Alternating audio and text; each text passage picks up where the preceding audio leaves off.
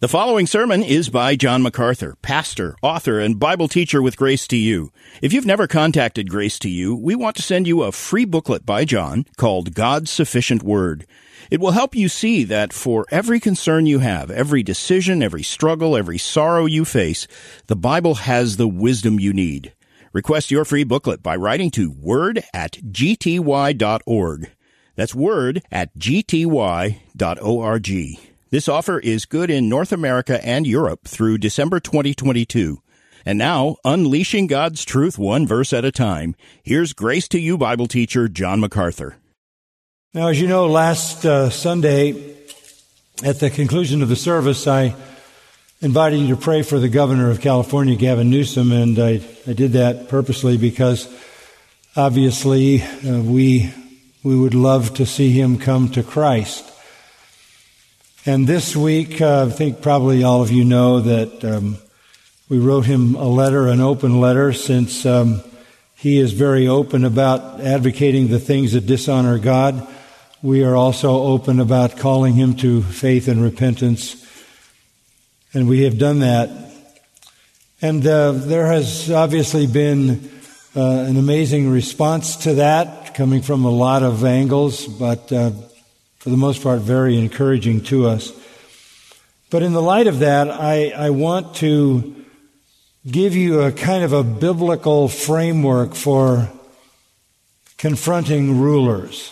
Some have questioned, why would you do that? And I want to show you how this is the calling of the church, as it has been for God's people throughout redemptive history. And we need to start at the beginning. And for us, the beginning would be then, what is the mission of the church in the world? What are we supposed to be doing here? You might think that we're supposed to be providing entertainment for unbelievers. If you just took a look at the church superficially, you might think that we're supposed to have some kind of manipulative power on the levers of authority and influence in the world if you looked at the political preoccupations of Christians and churches, but you would be wrong on both counts. The church exists in the world really with one mission, and that is defined for us in the Great Commission. Listen to the words of our Lord himself. He defines for us our responsibility, and I'll use three passages that are familiar with you. First, Matthew 28:19 and 20. The command to his followers is this: go, therefore, and make disciples of all nations, baptizing them in the name of the Father and the Son and the Holy Spirit, teaching them to keep all that I commanded you, and behold, I am with you always, even to the end of the age. That is the Great Commission, to evangelize the nations, bringing them the gospel so that they believe, trust Christ, are baptized, start on the path of discipleship, which is defined as being obedient to all that the Lord has commanded. So we are in the business of proclaiming the gospel by which people are saved, become disciples, and live and serve in obedience to God. That's our mission. Our Lord's words in Luke 24, verses 46 and 47, give us another angle on the same commission. He said to the disciples, "It is written that Christ would suffer and rise again from the dead the third day, and that repentance for forgiveness of sins would be proclaimed in his name to all nations." There is our commission, to proclaim repentance for forgiveness of sins in his name, the name of Christ. And then there is another wording of the commission in Acts 1:8, where we read, "You will receive power when the Holy Spirit has come upon you, and you shall be my witnesses both in Jerusalem, Judea, Samaria, and even to the ends of the earth." In all three commissions, we have a global responsibility: to the ends of the earth, to the end of the age, and to all nations. And summing it up, it is to proclaim the gospel of forgiveness of sins by repentance and faith in the Lord Jesus Christ that makes one a disciple who lives in obedience to the commands of God. That is the gospel. That's why the church is in the world. That's what we need to be doing. That is our whole calling. A couple of familiar passages are important for us to understand in the light of that. One is in Romans chapter 10, and you're familiar with it, but let me read a few verses from Romans 10, starting in verse 13. For whoever will call on the name of the Lord will be saved. As we go preaching the gospel, we're encouraging people to call on the name of the Lord to be saved. The next verse says, verse 14 of Romans 10, how then will they call on him in whom they have not believed? How will they believe in him whom they have not heard? How will they hear without a preacher? How will they preach unless they are sent? Just as it is written, how beautiful are the feet of those who bring good news of good things. However, they did not all heed the good news, for Isaiah said, Lord, who has believed our report? So faith comes from hearing, and hearing by the word of Christ. Fulfilling the Great Commission means we have to be sent, we have to preach the gospel so that people can hear, and in hearing, believe and be saved. So primarily, when we think about the Great Commission, we're talking about the preaching of the gospel.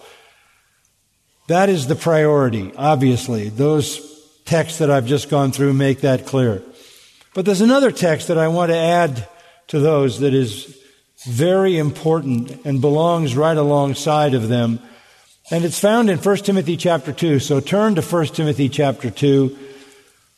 And at the beginning of that chapter, I want to read a number of verses down through verse 7. 1 Timothy 2, verses 1 through 7. Because here is another responsibility to which the church is called. First of all, 1 Timothy 2:1, here's the priority. I urge that entreaties and prayers, petitions and thanksgiving be made on behalf of all men. And so we're to be pleading with God for all men. In what exact sense is that prayer directed? For what purpose? Keep reading. For kings and all who are in authority, and that's shocking, and I'll comment on that in a moment. We're to be praying on behalf of all men, but the one sample group that he identifies is kings and all who are in authority, so that we may lead a tranquil and quiet life in all godliness and dignity. If you want to live a quiet life, if you want to live a peaceful life in human society in all godliness and dignity, pray for the rulers. Because so much of what a society is, as we know very well, is a direct result of its rulers and leaders. And God wants us to pray for those who rule over us. Verse 3, he says, this is good and acceptable in the sight of God our Savior. Why? Because he desires all men, all kinds of men, to be saved and come to the knowledge of the truth. For there is one God and one mediator also between God and men, the man Christ Jesus, who gave himself as a ransom for all, the testimony given at the proper time. For this I was appointed a preacher and an apostle. Now the context here is salvation. Since God desires salvation, if he desires salvation from all kinds of men, if he desires them to come to the knowledge of the truth, that is why he has provided salvation through the ransom of verse 6 for all provided by Christ Jesus. So the context is salvation. One God and only one, therefore only one true religion. One mediator and only one, the man Christ Jesus, therefore only one Savior. One ransom for all, the only ransom, and thus one gospel, one way of salvation.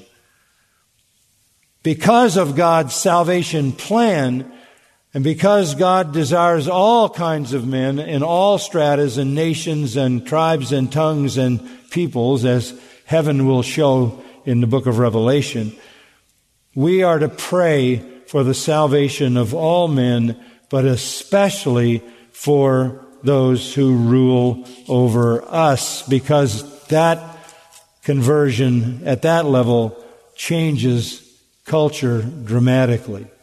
So when things aren't the way you would like them to be, yes, we recognize sin has consequences. Yes, we recognize divine judgment is operating. But still, the promise here is that we should pray for the conversion of rulers, because it will change life as we know it. Now, what is fascinating about this command is the king at the time was Nero.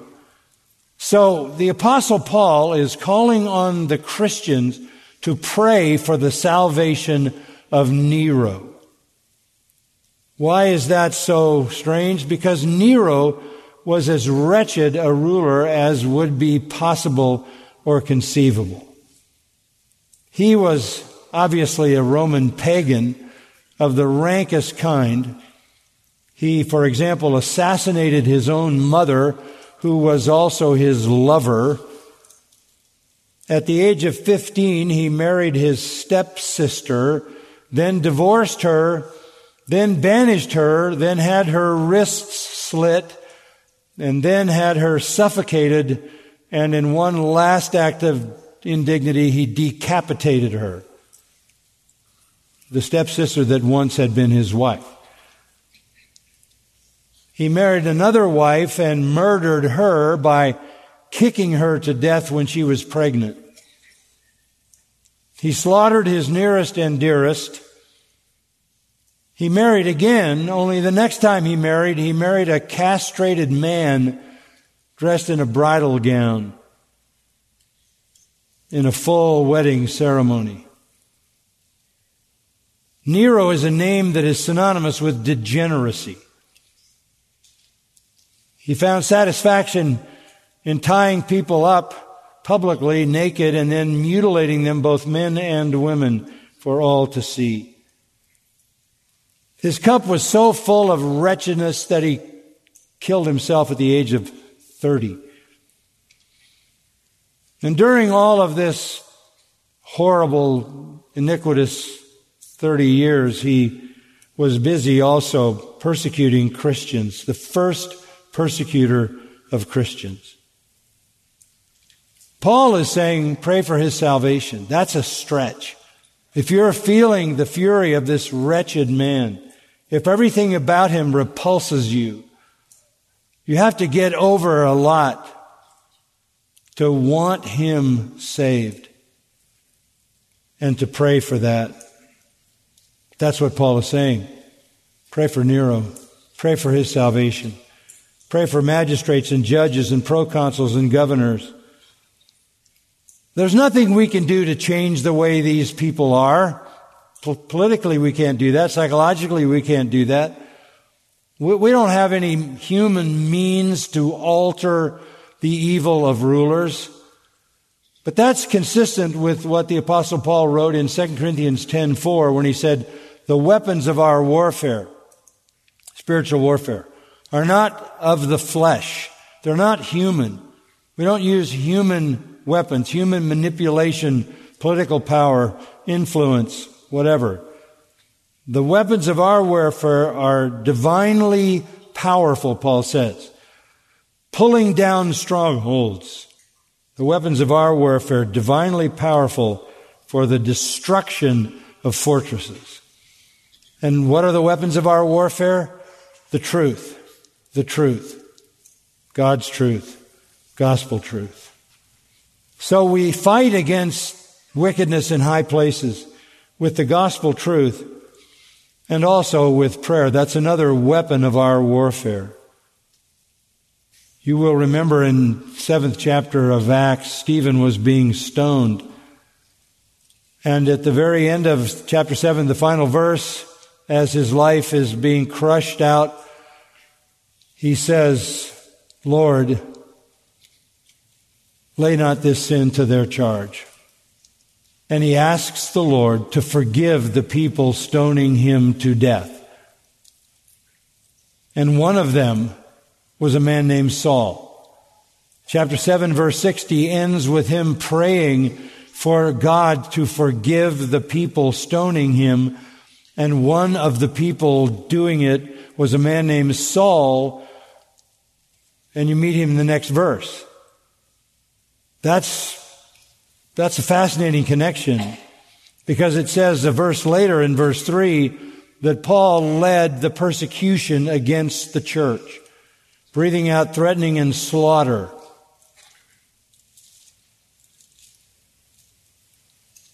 Chapter 8 shows him persecuting. In chapter 9, you have his conversion. Could it not be that the conversion of Saul in chapter 9 was in part an answer to the prayer of Stephen? God uses means. The effectual fervent prayer of a righteous man avails much. Stephen prayed for forgiveness for those who took his life. Within a 2-chapter span, that prayer was answered in the salvation of Paul. Just so you know, he would not be one that you would want to pray for any more than you'd want to pray for Nero. But God saved Paul. And then in the 16th chapter of Acts, you remember Paul and Silas were in jail. They were singing hymns and praying. Who do you think they were praying for? Well, if they knew the words of Jesus, and they certainly did, they would remember that Jesus said, "Blessed are you when men persecute you." They would remember that Jesus said, "You're never more like God than when you pray for your enemies." And so no doubt in their singing and praying as prisoners in stocks in Philippi, they were including in their prayer the jailer. And you know the rest of the story. The rest of the story is that the jailer came to faith in Christ. So you have Stephen praying for the people that are killing him. You have Paul and Silas praying for the men who have locked them in stocks. And their prayers seem to attach directly to the salvation of the Apostle Paul and the Philippian jailer. So we need to know that this is God's calling for us. Though it may seem hard, though there are a lot of things we don't like about the people in power over us, we would do an act of disobedience against our calling if we did not pray for our rulers' salvation. And that goes not only for governors, but all rulers, all the way to the presidency and across the world. It's a challenging thing to confront them. Let's go back to the preaching responsibility. You remember the story of John the Baptist, of course. John the Baptist, chapter 3 of Luke, confronted Herod, the Tetrarch. John was preaching the gospel, Luke chapter 3, verse 18, to the people, John the Baptist. And when Herod the Tetrarch was reprimanded by him because of Herodias, his brother's wife, and because of all the wicked things which Herod had done, Herod also added this to them all: he locked John up in prison. Herod was the king at the time. He was a wretched man. His connection to Herodias, his brother's wife, was incestuous. He had stolen her away from another. And John confronts him for his wickedness, which he had done. And John was summarily locked up in prison. If you go to Matthew 14, you read the rest of the story, and over this, John lost his head. His head was served on a platter to Herod. It cost John his life to be honest with a ruler, to present the truth to a ruler. It cost Jesus his life to present the truth to a ruler. He spoke to Pilate. He spoke to Caiaphas. Collectively, they all came together and had him executed. And then there was Paul. In the 9th chapter of the book of Acts, where we have the account of his conversion, there's a comment there that is tied into his calling. It's a very direct comment. Chapter 9 and verse 15. The Lord said to him, to Ananias, in whose house Paul was staying after the Damascus Road conversion, the Lord says about Paul, he is a chosen instrument of mine to bear my name before the Gentiles and kings and the sons of Israel. For I will show him how much he must suffer for my name's sake. He was called to go in front of kings. And mark it down, government is the ultimate persecutor of the church. Always has been, because it has the power of prison and the power of death. They killed John the Baptist for confronting them. They killed Jesus for confronting them.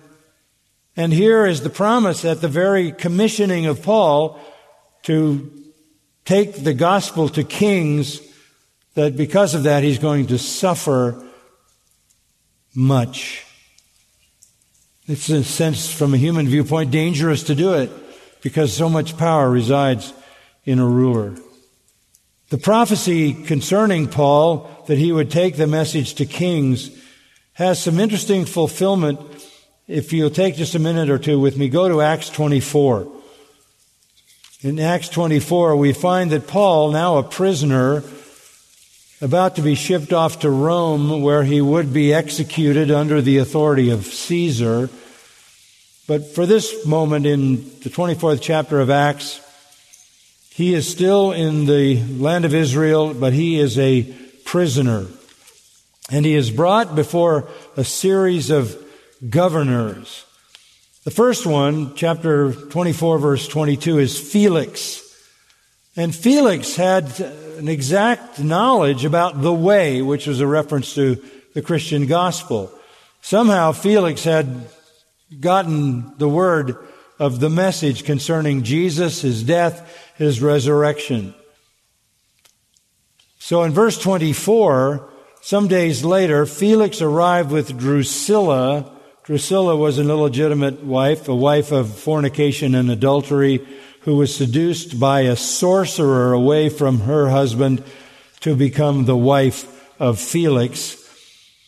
Felix arrives with this woman, his wife who was a Jewess, and sent for Paul and heard him speak about faith in Christ Jesus. If you sent for Paul, that's what you were going to hear.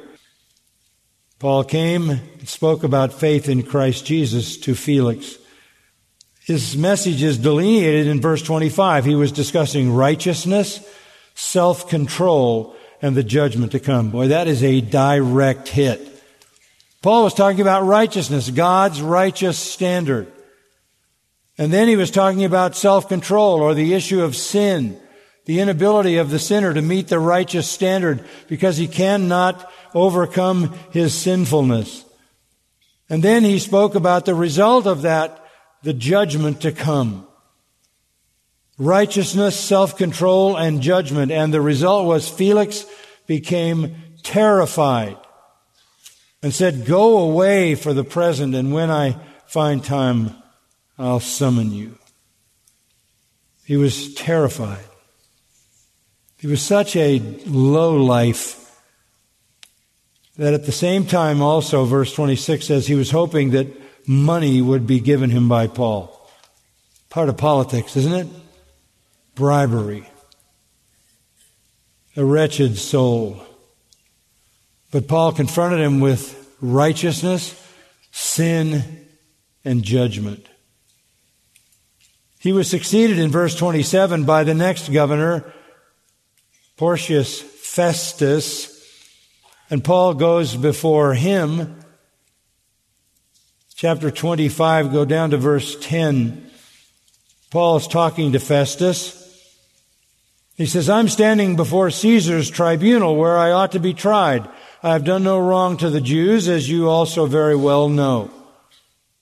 If then I am a wrongdoer and have committed anything worthy of death, I do not refuse to die.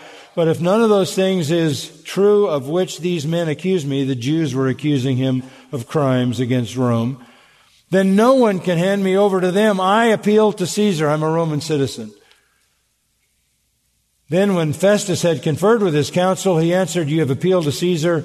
To Caesar you shall go. No doubt in the conversation with Festus, Paul had another opportunity to delineate his story and even his conversion. The next ruler that he faces in chapter 26 is a man named Agrippa. Go down to verse 19. Paul is brought before this man who has the power of life and death over him if he chooses to exercise it. So, King Agrippa, I did not prove disobedient to the heavenly vision. He's given his testimony to Agrippa. He described the Damascus Road experience in the previous verses. But I kept declaring both to those of Damascus first and also at Jerusalem, and then throughout all the region of Judea and even to the Gentiles, that they should repent and turn to God, performing deeds appropriate to repentance. He tells Agrippa, I've just been continually preaching the gospel of repentance and salvation in Christ. For this reason, some Jews seized me in the temple and tried to put me to death. Verse 24, while Paul was saying this in his defense, Festus said in a loud voice, Paul, you're out of your mind. Your great learning is driving you mad. But Paul said, I am not out of my mind, most excellent Festus, but I utter words of sober truth, for the king knows these matters, and I speak to him also with confidence, since I am persuaded that none of these things escape his notice, for this has not been done in a corner. You've been around for a long time. You know the story of Christ, and you know the preaching of the gospel of his resurrection. King Agrippa, verse 27, do you believe the prophets? I know that you do. Agrippa replied to Paul, in a short time, you will persuade me to become a Christian. It's more a question than a statement of fact. Are you kidding? Are you ridiculous? You think you can convince me to become a Christian? Paul said, verse 29, I would wish to God that whether in a short or long time, not only you, but also all who hear me this day might become such as I am, except for these chains. That was his heart. He desired the salvation of all of them. And Agrippa the second, this is, by the way, the great-grandson of Herod the Great, the Herod in the time of the birth of Christ. His father was Agrippa the first, who killed James and imprisoned Peter. But Agrippa the second is a Roman appointed ruler. He's the last of the kings of Judea. He has a consort, a woman named Bernice, who's not his wife, but she is his sister and she is his lover. Incest was very common. She and him are also the siblings of Drusilla, the seduced wife of Felix. They're a very wretched group. By the way, Bernice, his sister and lover, according to Roman history, had many, many lovers, but always returned to her brother. Now, we don't have any record of any repentance by any of these. There was scorn that came out of Agrippa. So you might ask the question, was there ever a ruler who, hearing the gospel, responded positively? And the answer is in the 13th chapter of Acts. 13th chapter of Acts. And Paul is on the Isle of Cyprus. And you can go down to verse 6. They went through the whole island as far as Paphos, they found a magician, a Jewish false prophet whose name was Bar-Jesus, who was with the proconsul. That's a regional governor. So here we're meeting a regional governor on Cyprus named Sergius Paulus, a man of intelligence. This man summoned Barnabas and Saul and sought to hear the word of God. But Elymas, the magician, which is just another name for Bar-Jesus, was opposing them, seeking to turn the proconsul away from the faith. So Paul is evangelizing the proconsul, and this demon-possessed sorcerer is countering that evangelism by representing the devil. But Saul, who was also known as Paul, filled with the Holy Spirit, fixed his gaze on this sorcerer and said, "You are full of all deceit and fraud, you son of the devil, you enemy of all righteousness. Will you not cease to make crooked the straight ways of the Lord?" You're twisting and perverting the truth, which is what Satan does. He tries to be disguised as an angel of light. So Paul unmasks this demon-possessed antagonist. In verse 11, he does more than unmask him. "Behold, the hand of the Lord is upon you, and you will be blind and not see the sun for a time." And immediately a mist and a darkness fell upon him, and he went about seeking those who would lead him by the hand. Then the proconsul Sergius Paulus believed when he saw what had happened, being amazed at the teaching concerning the Lord. Yes, there's a governor who was converted when there was a satanic, demon-possessed sorcerer trying to step by step, phrase by phrase, counter the preaching of the gospel. Sergius Paulus' name is inscribed in ancient artifacts in Cyprus, and it's also in the natural history of Pliny, the Roman historian, that his name appears. So yes, rulers were confronted, and rarely they responded positively, trusting the Lord Jesus Christ. Was this new? Was this something new to the New Testament? No, because John the Baptist was the last of the Old Testament prophets, and his confrontation of Herod cost him his life. The Old Testament gives us many illustrations. I could give you 40 illustrations of Old Testament godly men confronting rulers. Let me just remind you of a few. In Exodus, Moses confronts Pharaoh to the face. "Let my people go."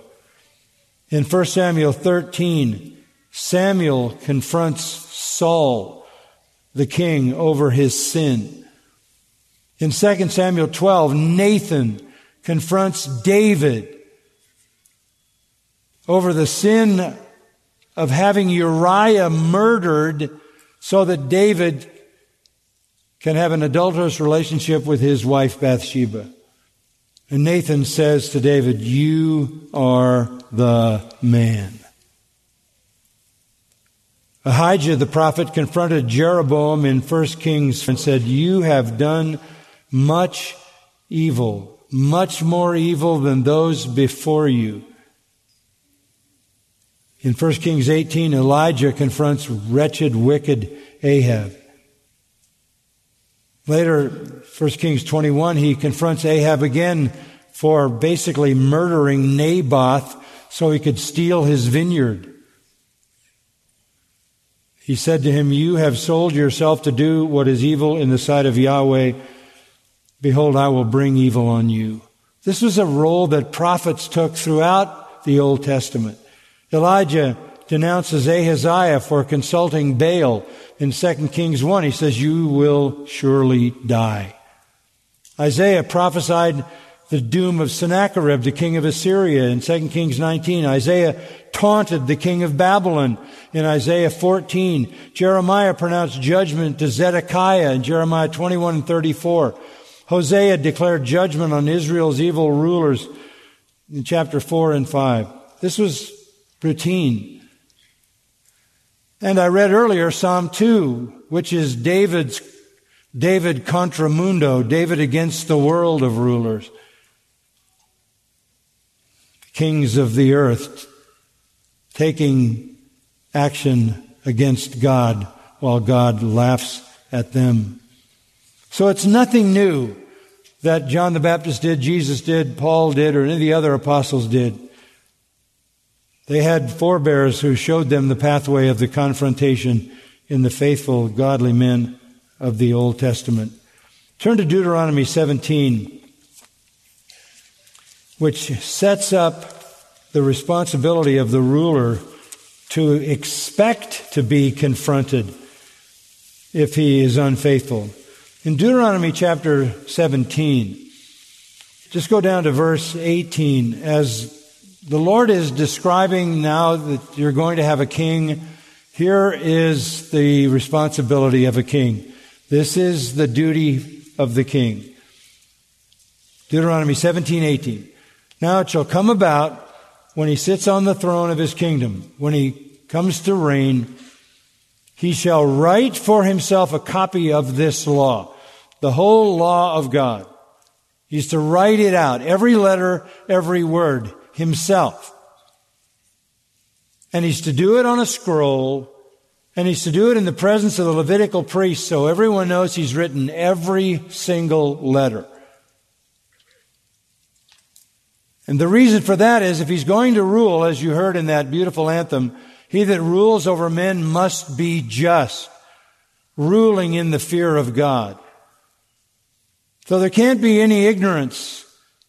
He can't claim that he didn't know something. And to make sure that he has basically affirmed his responsibility, he has to write out every single letter in the law of God in front of all the priests.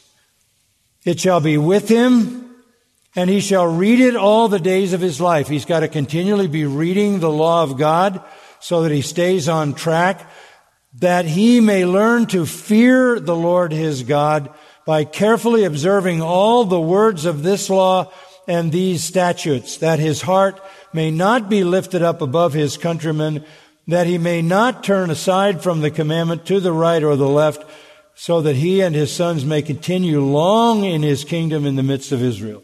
You want to have a long reign? Stay faithful to the Scripture. You have to write it all out. You have to continually read it, and you must obey its statutes. Well, they got in the promised land, and it didn't go that way, did it? King after king after king in both kingdoms, the northern kingdom of Israel, the southern kingdom of Judah, forsook the law of God.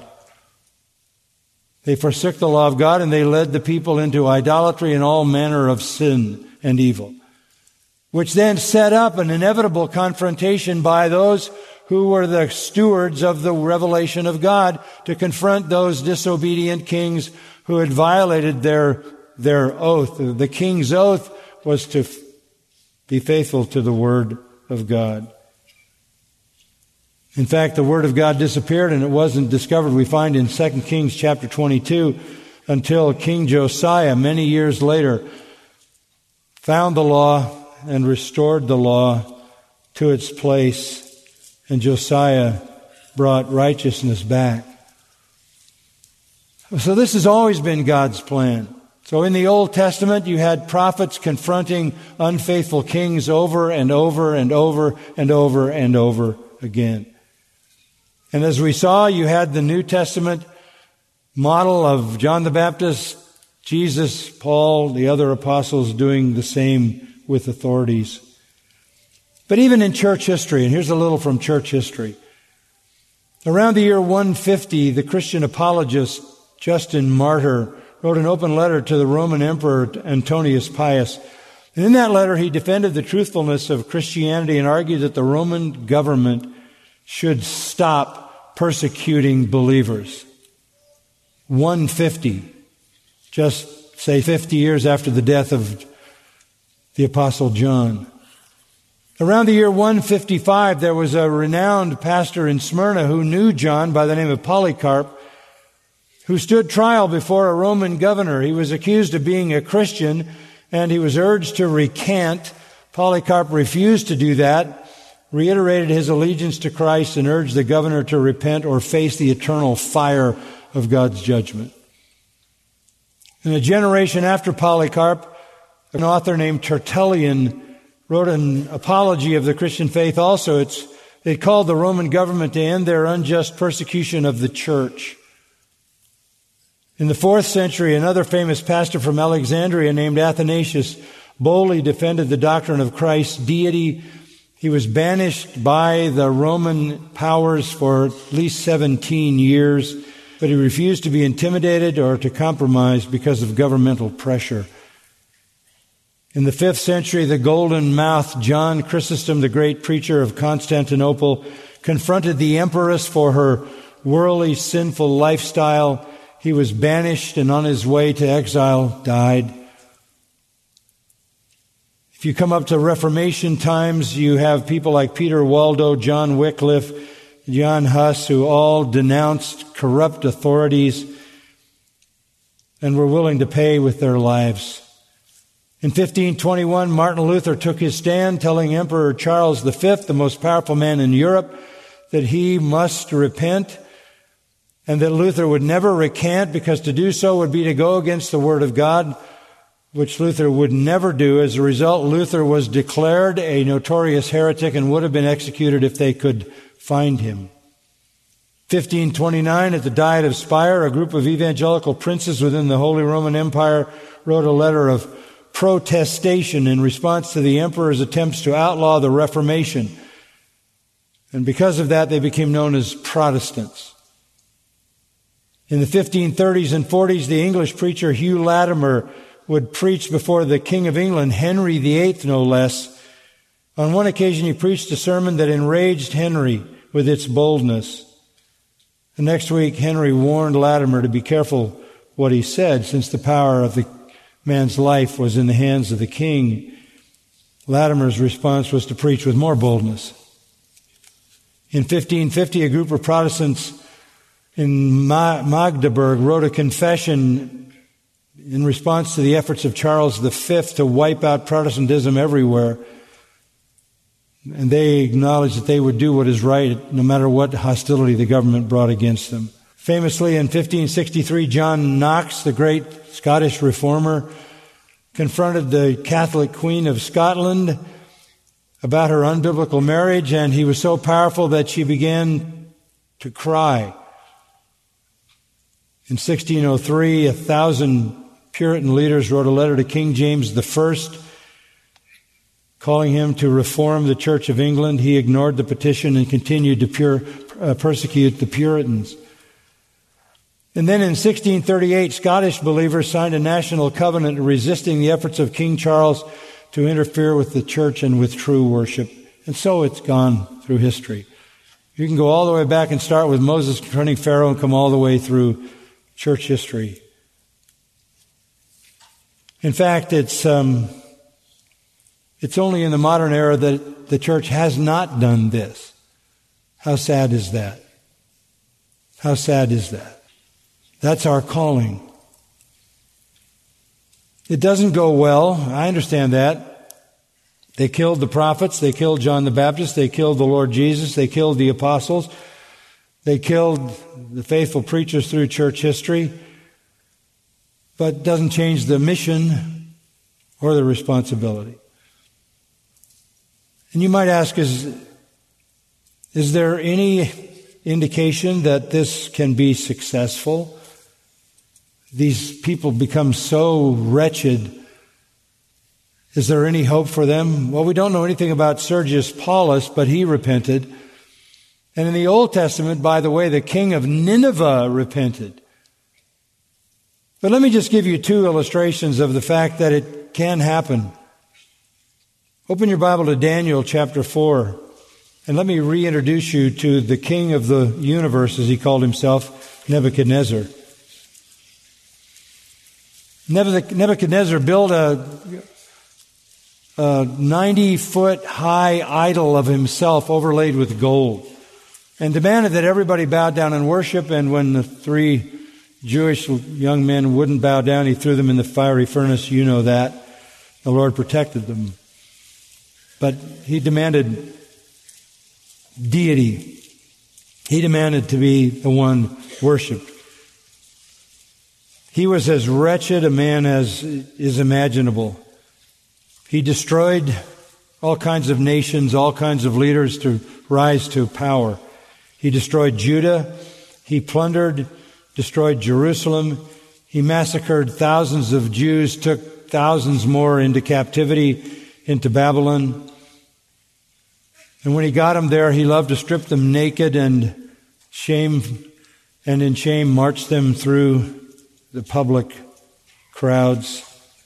Some of the things he did to gain power over some nations are illustrated by how he treated one king by the name of Hiram, who was the king of Tyre.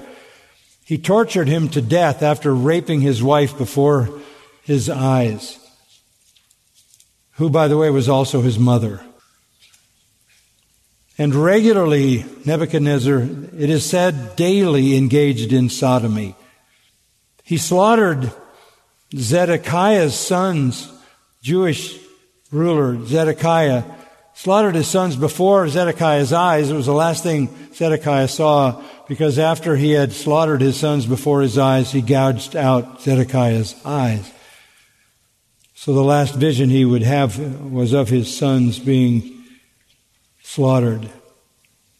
He then took the blind Zedekiah and led him to Babylon in chains.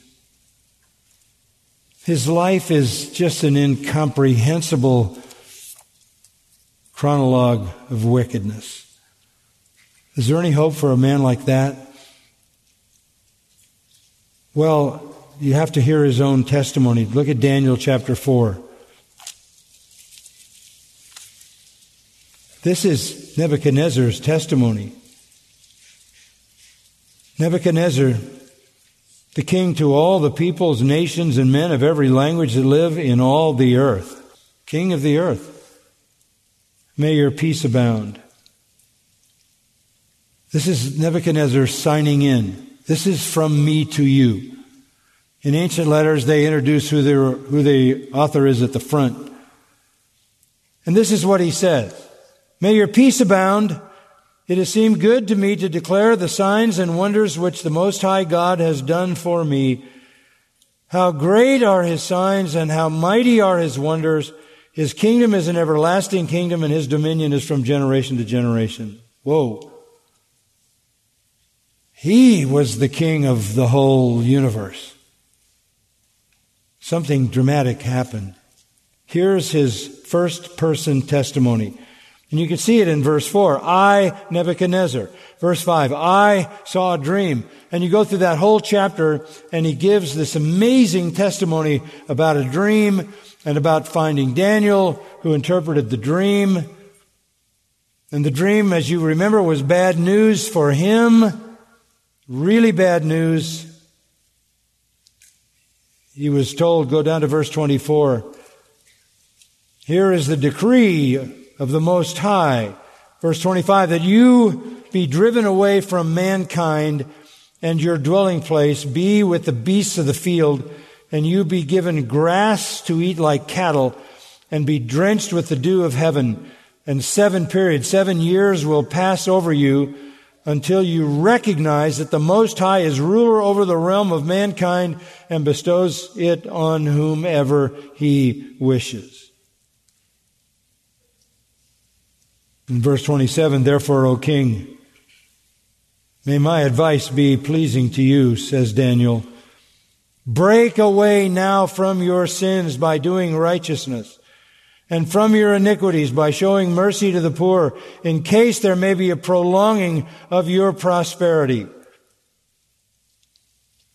Daniel's interpreting the dream, saying it's not looking good for you. 7 years you're going to have what psychologists call boanthropy, like lycanthropy. And this is not going to be some personal selected identity shift. You're going to think you are a cow for 7 years. 12 months later, verse 29. It hadn't come to pass, and Nebuchadnezzar was feeling pretty good about himself. He was walking on the roof of the royal palace in Babylon. The king reflected and said, Is this not Babylon the Great, which I myself have built as a royal residence by the might of my power and for the glory of my majesty? Pride. And while the word was in the king's mouth, a voice came from heaven saying, King Nebuchadnezzar, to you it is declared, sovereignty has been removed from you. And you will be driven away from mankind, and your dwelling place will be with the beasts of the field. You will be given grass to eat like cattle, and 7 years you will be unable really to enter into civilization again. You will live like an animal until you recognize that the Most High is ruler over the realm of mankind and bestows it on whomever he wishes. Immediately the word concerning Nebuchadnezzar was fulfilled. And he was driven away from mankind and began eating grass like cattle. And his body was drenched with the dew of heaven until his hair had grown like eagle's feathers and his nails like bird claws. The humbling. 7 years of it. Verse 34, at the end of that period, I, Nebuchadnezzar, back to the first person account, raised my eyes toward heaven, and my reason returned to me. And I blessed the Most High and praised and honored him who lives forever. For his dominion is an everlasting dominion, and his kingdom endures from generation to generation. All the inhabitants of the earth are accounted as nothing, but he does according to his will in the host of heaven and among the inhabitants of earth. And no one can ward off his hand or say to him, what have you done? At that time my reason returned to me, and my majesty and splendor were restored to me for the glory of my kingdom, and my counselors and my nobles began seeking me out. So I was reestablished in my sovereignty, and surpassing greatness was added to me. Now I, Nebuchadnezzar, praise, exalt, and honor the King of heaven, for all his works are true and his ways righteous, and he is able to humble those who walk in pride. What an amazing conversion, isn't it? Amazing conversion. There's one more amazing conversion, and that's King Manasseh. In the mid-7th century, Manasseh, as the story about him provided for us in 2 Kings chapter 21, so turn to it. We'll just take a few moments looking at it. It's such a powerful story. 2 Kings 21, verse 1, Manasseh was 12 years old when he became king. By the way, he co-reigned with his father, Hezekiah, for the first 10 years or so. And he wound up reigning 55 years in Jerusalem, and his mother's name was Hephzibah. Became king at 12. First 10 years he co-ruled with his father Hezekiah. Hezekiah was a godly individual. He was personally mentored by his father. Father was a good king, ruled for 29 years, destroyed the idols in the land, destroyed even the statue of the bronze serpent that Moses had raised because it had become an idol, purified the temple, reinstated the celebration of the Passover. So little Manasseh had wonderful opportunity to see the provision of God. And by the way, when he was 5 years old was when the Assyrians threatened his father's throne and the kingdom, and an angel from heaven came and slew 185,000 Assyrians to protect his people. So Manasseh had seen a lot as a child. But what does verse 2 say about him? He did evil in the sight of the Lord. Now that's familiar. If you're reading about the kings of Judah and Israel, you see that he did evil in the sight of the Lord like his fathers. Or he did good in the sight of the Lord like his father. They are all basically compared to their father, but not Manasseh. No, he did evil in the sight of the Lord according to the abominations of the nations whom the Lord dispossessed before the sons of Israel. You couldn't even use another Jewish king as an illustration of his wretchedness because it was pagan. You could only compare him to the abominations of the Canaanites. And down in verse 11 it says, his abominations were worse than all the Amorites And the Amorites had at least 16 deities, and all unimaginable wretchedness. He couldn't even be compared to any other Jewish king, the most wicked of all kings in the 330-year history of his people. How do you get that evil? Homosexuality, bestiality, child sacrifice, idolatry, polytheism. Verse 3, he can only be compared to the wretched unbelievers because he rebuilt the high places which Hezekiah his father had destroyed, erected altars for Baal, made an Asherah, as Ahab, king of Israel, had done, and worshipped all the host of heaven and served them. He worshipped the sun, moon, stars, planets. He was syncretistic. He placed altars all over the temple courtyard, even in the Holy of Holies. He filled the streets of Jerusalem with statues. He was the worst of the worst, the most ungodly. It reached those familiar proportions. After verse 5 says he built altars for all the host of heaven in the two courts of the house of the Lord. It says in verse 6 he made his sons pass through the fire. He sacrificed his sons to Molech, to Baal, to the gods. Why did they do that? Because that was the ultimate sacrifice. Because you were raising a son to take care of you in your old age. You were raising a son to take the estate, to perpetuate the family, to perpetuate the valuable treasures the family possessed. And you were so devoted to this God that you would say, I abandon everything. The greatest sacrifice I can make to you is to incinerate my son, so that I am telling you, I honor you to the degree that I abandon all security for my future in the world. That's how devoted they were. How did they get so devoted to Baal? Because they believed that Baal was the god of storms, the god of thunder, the god of lightning, and the god of rain. And if it didn't rain, then Baal was angry. And if it didn't rain, it was a question of fertility, and then it was a question of survival. And so they would go to the point where they would actually sacrifice the children they were raising to care for them in the future. Worship of Baal involved all kinds of magic and rituals and sacred prostitution, both male and female.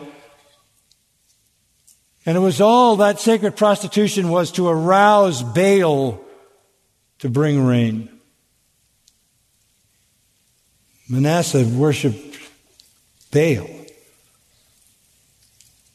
Verse 16 of chapter 21 says he shed innocent blood. Very much innocent blood, until he filled Jerusalem from one end to another. Imagine, who is he slaughtering? Prophets who confronted him? Godly people? Anybody who stood in his way. The worst. The worst. The end of the story is in 2 Chronicles 33. 2 Chronicles 33. It's a surprise ending.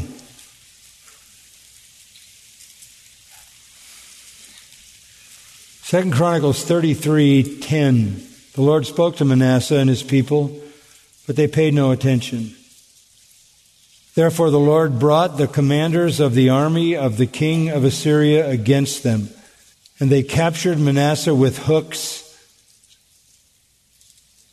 and bound him with bronze chains and took him to Babylon. He was humiliated just the way Nebuchadnezzar was. He was chained and marched off on what was a 4-month walk to Babylon in humiliation. Verse 12, when he was in distress, he entreated the Lord his God and humbled himself greatly before the God of his fathers. When he prayed to him, he was moved by his entreaty and heard his supplication. Did you hear that? God was moved by his supplication, his plea, and brought him again to Jerusalem, to his kingdom. Then Manasseh knew that the Lord was God. He rebuilt. Down in verse 16, he set up the altar of the Lord and sacrificed peace offerings and thank offerings on it and ordered Judah to serve the Lord God of Israel. Nevertheless, the people still sacrificed in the high places, although only to the Lord their God. They were still syncretistic. There was only one altar. That was in Jerusalem in the temple. They had many, and so it was a syncretism that continued. The rest of the acts of Manasseh, even his prayer to God, his God, I love that, and the words of the seers who spoke to him in the name of the Lord God, which means there were people talking to him, there were prophets talking to him, calling him to repentance. All of it is part of the record of the kings of Israel. His prayer also, and how God was entreated by him, and all his sin, his unfaithfulness, and all the sites on which he built high places, idols, and erected the Asherim and the carved images before he humbled himself. Behold, they are written in the records of the Hosai. So Manasseh slept with his fathers. Manasseh is the worst. He's the worst. God humbled him, and he came to believe. You're going to see Manasseh in heaven. This is a problem. This is a problem to Judaism. I'll tell you how much a problem it is. I was reading something of the Haggadah, which is the rabbinic commentary on Scripture. And they have a hard time dealing with Manasseh, the rabbis. Because it's clear in the text of Scripture that he was restored to his kingdom. And so they acknowledge that he was restored to his kingdom because of his repentance. But one of the comments of the rabbis is, but that it was a superficial repentance. It could only get him back a temporal part of his kingdom. And directly it says, he is not part of the kingdom of heaven. They rejected that. He forfeited that by his life. Why is it necessary for them to post-mortem him as a hypocrite who is not in the kingdom of heaven? Because if your system is salvation by works, he undermines the whole thing. If you can be this bad and this wretched and be forgiven and end up in heaven, the whole system collapses. You can't take the worst two that ever lived in terms of Old Testament power, Nebuchadnezzar and Manasseh, and put them in heaven without the entire system of works righteousness come crashing down. There's no grace in Judaism, but there is grace with God. Amen? One final testimony of one final person in authority. Go back to where we started, 1 Timothy 1. Back to where we started. We were in 1 Timothy 2. Go back to 1. There was another monumental conversion of someone in authority. And here is his testimony, 1 Timothy 1:12. This is Paul, the apostle. I thank Christ Jesus our Lord, who has strengthened me, because he considered me faithful, putting me into service. Even though I was formerly a blasphemer and a persecutor and a violent aggressor, yet I was shown mercy because I acted ignorantly in unbelief, and the grace of our Lord was more than abundant with the faith and love which are found in Christ Jesus. It is a trustworthy statement deserving full acceptance that Christ Jesus came into the world to save sinners, among whom I am foremost of all. Forget Nebuchadnezzar. Forget Manasseh. I'm the worst. I had authority. I had authority to imprison, to slaughter Christians. I was a persecutor. I was a violent aggressor. I was a blasphemer. No way could I be in the kingdom except that God showed me mercy. The grace of our Lord was more than abundant with faith and love found in Christ Jesus. And it is a trustworthy statement deserving full acceptance that Christ Jesus came into the world to save sinners, among whom I am foremost of all. Yet for this reason I found mercy, not so much for my sake, but so that in me, as the foremost sinner, Jesus Christ might demonstrate His perfect patience as an example for those who would believe in Him for eternal life. What's Paul saying? You're never too far, because Jesus will save those who are the worst of sinners to demonstrate His perfect patience and grace with even the worst. And Paul concludes with the doxology, now to the King, eternal, immortal, invisible, the only God, be honor and glory forever and ever. Amen.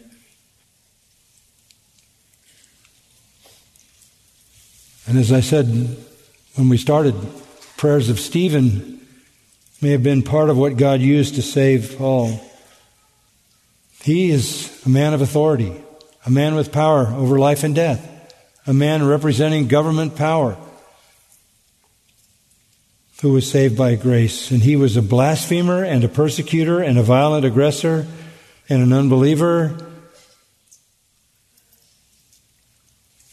And the Lord saved him. Why does He do that? Why does He save such wretched people? Because that's how He demonstrates His grace, right?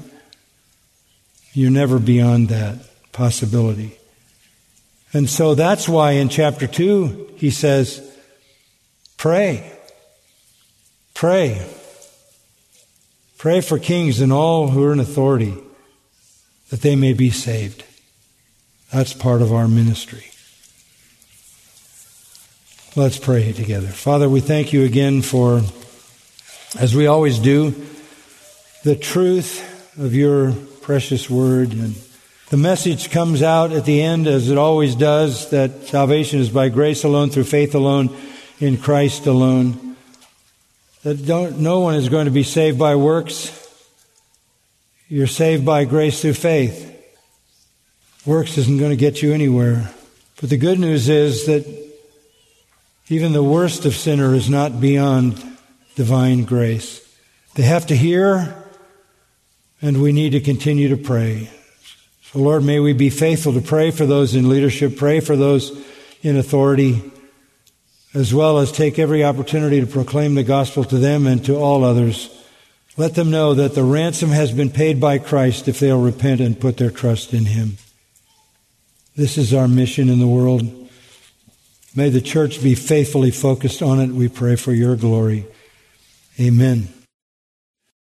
You've been listening to John MacArthur, Bible teacher with Grace to You. For free access to all of John's lessons and a listing of study Bibles and books available for sale, visit Grace to You's website at gty.org. John MacArthur and Grace to You reserve all copyright protection under applicable law. Our copyright policy is available at gty.org, and it includes instructions for and limitations on duplicating this digital file.